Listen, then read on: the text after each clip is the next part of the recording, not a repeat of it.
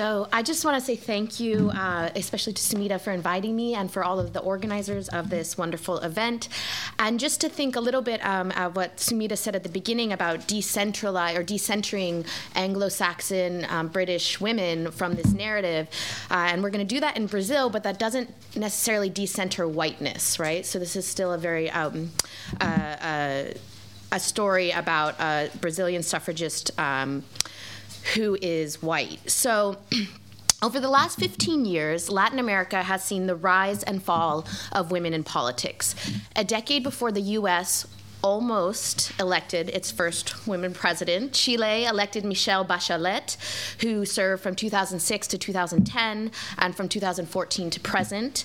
Argentina voted in Cristina Kirchner from 2007 to 2015, and Brazil chose Dilma Rousseff from 2010 to 2016.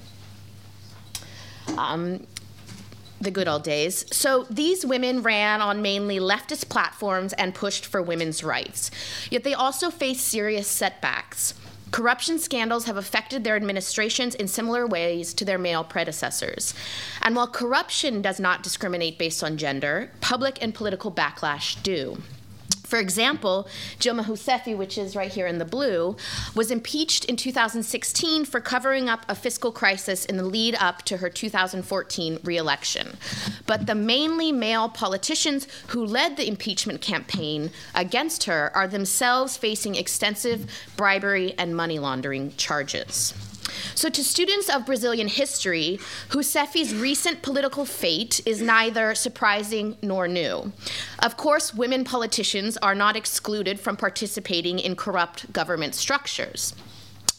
But in Brazil, the history of feminist political organizing is intertwined with a reliance on authoritarianism and extra-political patronage networks.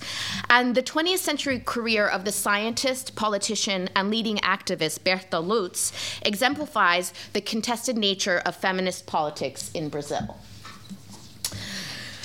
Lutz championed women's suffrage Brazil in the 1920s and 30s, was fundamental in writing the UN Charter in 1945, and worked transnationally to advance women's equal rights in the post-World War II era of global governance.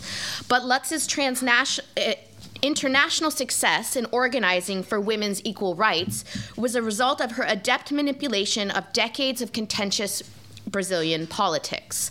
Despite her suffragist organizing in Brazil, authoritarianism and not democracy defined her feminist career. Mid-20th century Brazil experienced various authoritarian regimes. Instead of shying away from these dictatorial governments, Lutz allied herself with various political strongmen if they helped advance her equal rights feminist agenda. In the 1950s, 60s, and 70s, she saw these men as supplying the patronage relationships needed to engage in intergovernmental feminist organizing. Given that she started out as a suffragist, this turn away from electoral politics and towards authoritarianism is nothing less than ironic. Her legacy is a combination of an unwavering support for women's equal rights abroad and repeated concessions to demagogues at home. Lutz deftly positioned herself in two different environments, often in tension with one another in the name of women's rights. So here's a later photo. So I'm going to explore Lutz's briefly explore her early leadership of the 1920s suffragist campaign before I look at how the onset of dictatorship in the late 1930s in Brazil changed her opinion on the view of electoral politics. Then I'm going to look briefly at her role at the UN Charter, in which her actions culminated in the inclusion of gender equality in the founding document and also the creation of the UN's Commission on the Status of Women. And then I'm going to look at her international activism in the Inter-American Commission of Women, which was affiliated with the UN in the 1950s and 60s. And this activism cemented her role as Brazil's preeminent feminist leader. And it also allowed Brazil's then military dictatorship, which was from 1964 to 1985, to send her as an official Brazilian delegate to the UN's first International Women's Year in 1975 in Mexico City. And then I'll just conclude by thinking a little bit about her sort of career trajectory in relation to current day politics. So Berta Maria Julia Lutz was born in Sao Paulo, Brazil in 1894 to the Swiss-Brazilian scientist Adolfo Lutz and the English nurse Amy Fowler. Lutz studied here in England in the 1910s, where she witnessed the suffrage movement. And then she later received a degree in biology from the Sorbonne in 1918. After graduating, Lutz returned to Brazil and became the country's second woman to hold a civil service position when she won a post as a secretary at Rio de Janeiro's National Museum.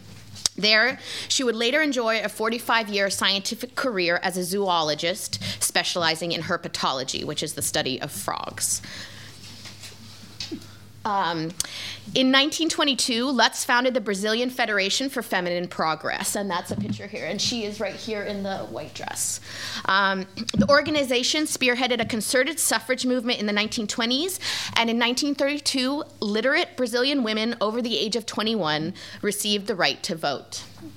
And here is Berta Lutz's first voting card. So this is what she used to vote at the polls. In 1936, Lutz became an elected member of the Federal Congress. And so here she is in the middle outside the Congress, and that is her father, Adolfo. So despite this expansion of democracy, Lutz's participation in official electoral politics was short-lived.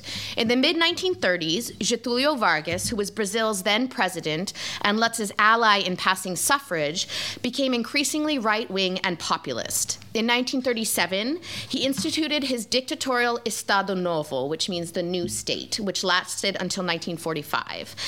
And he dissolved Congress and ended electoral politics.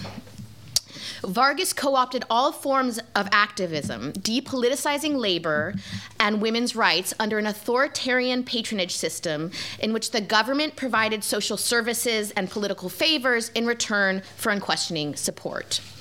As Brazilian politics turned semi-fascist under Vargas, Lutz no longer hoped to engage in electoral politics to advance women's rights. In an unaddressed letter from the period, Lutz referenced the end of electoral politics and what that meant for feminism in Brazil. So she said, quote, "Now the vote is gone with the winds of adversity. Women are so discouraged, like everyone else, by the full and absolute monopoly of the state." Instead, she united with other Latin American feminists within the Inter-American Commission on Women, working against fascism in an international realm. The Estado Novo shut the door of democratic politics for Lutz. Nevertheless, as World War II drew to a close and the world's nations gathered in San Francisco to write the UN Charter, Vargas appointed Lutz to the official Brazilian delegation.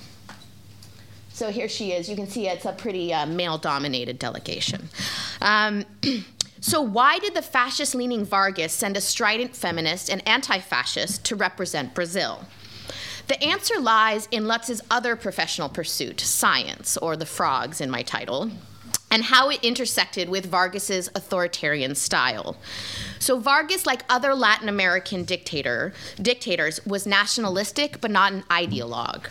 He expanded and consolidated a strong federal government to ensure social control and maintain political power by combining the fascist styles of Spain and Portugal with the populist policies of Roosevelt's New Deal. One important aspect of state expansion was Vargas's increased support for the arts and sciences. He viewed the development of national culture, including scientific inquiry, as central to his creation of a, quote, modern Brazilian identity. While Vargas shut down Lutz's political ambitions, his extensive state patronage for science as a nationalistic pursuit created a politically neutral space for Lutz to advance her scientific career. In the end, Vargas sent a feminist to the UN, putting a democratic sheen on an authoritarian government. And for her part, Lutz used this relationship to continue her international push for women's rights. So Lutz played several key roles at the UN conference. First, she successfully lobbied to include equal rights between the sexes in the charter. And this was not an easy feat, and Lutz faced significant resistance from both men and women delegates.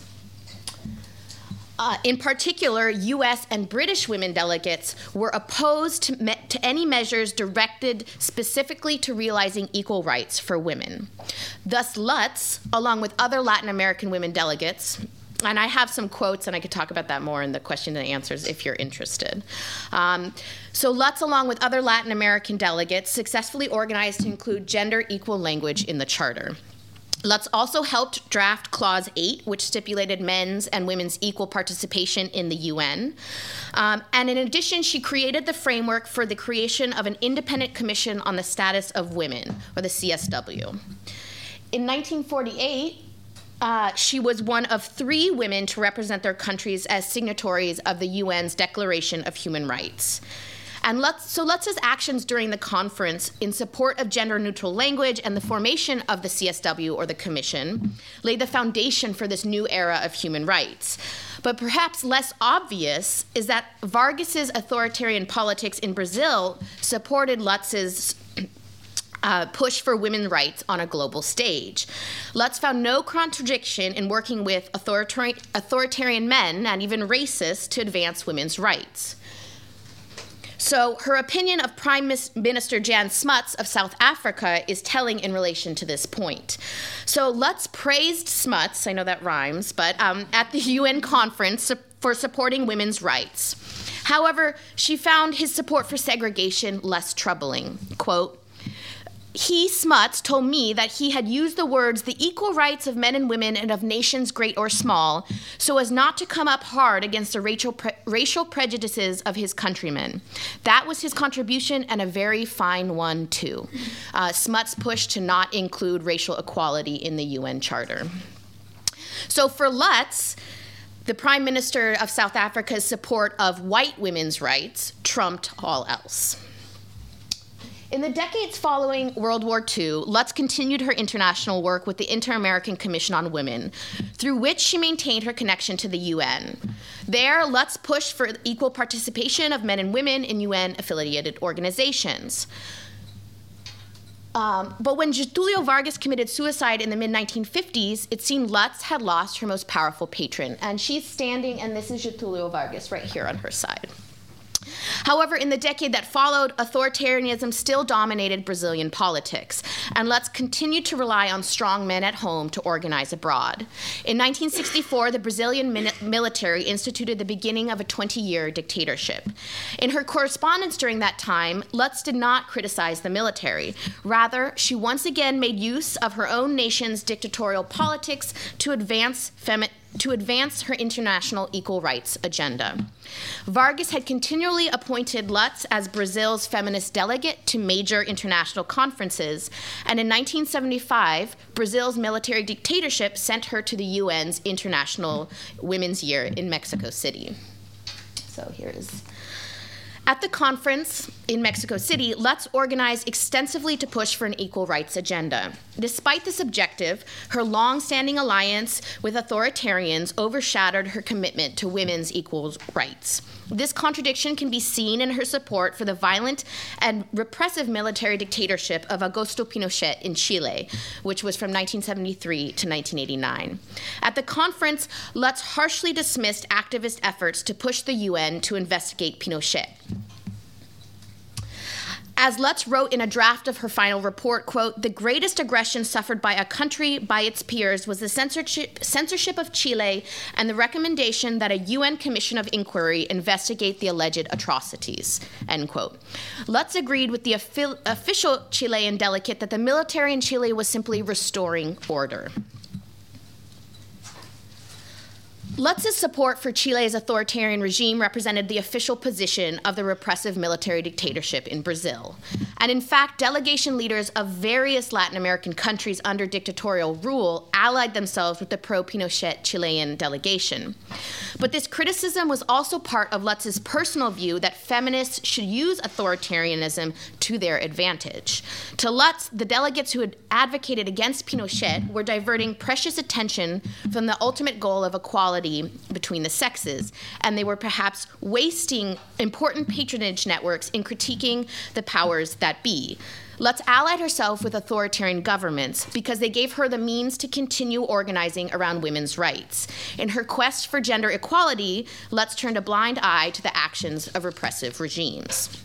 So a little over a year after she returned from the conference, Lutz died in Rio de Janeiro at the age of 82. Her career serves as a reminder of the importance of democracy to successful and sustained advances in gender equality. Lutz paved the way for women's expanded political authority in Brazil, but she also furthered its anti-democratic tendencies by working with fascist and authoritarian governments.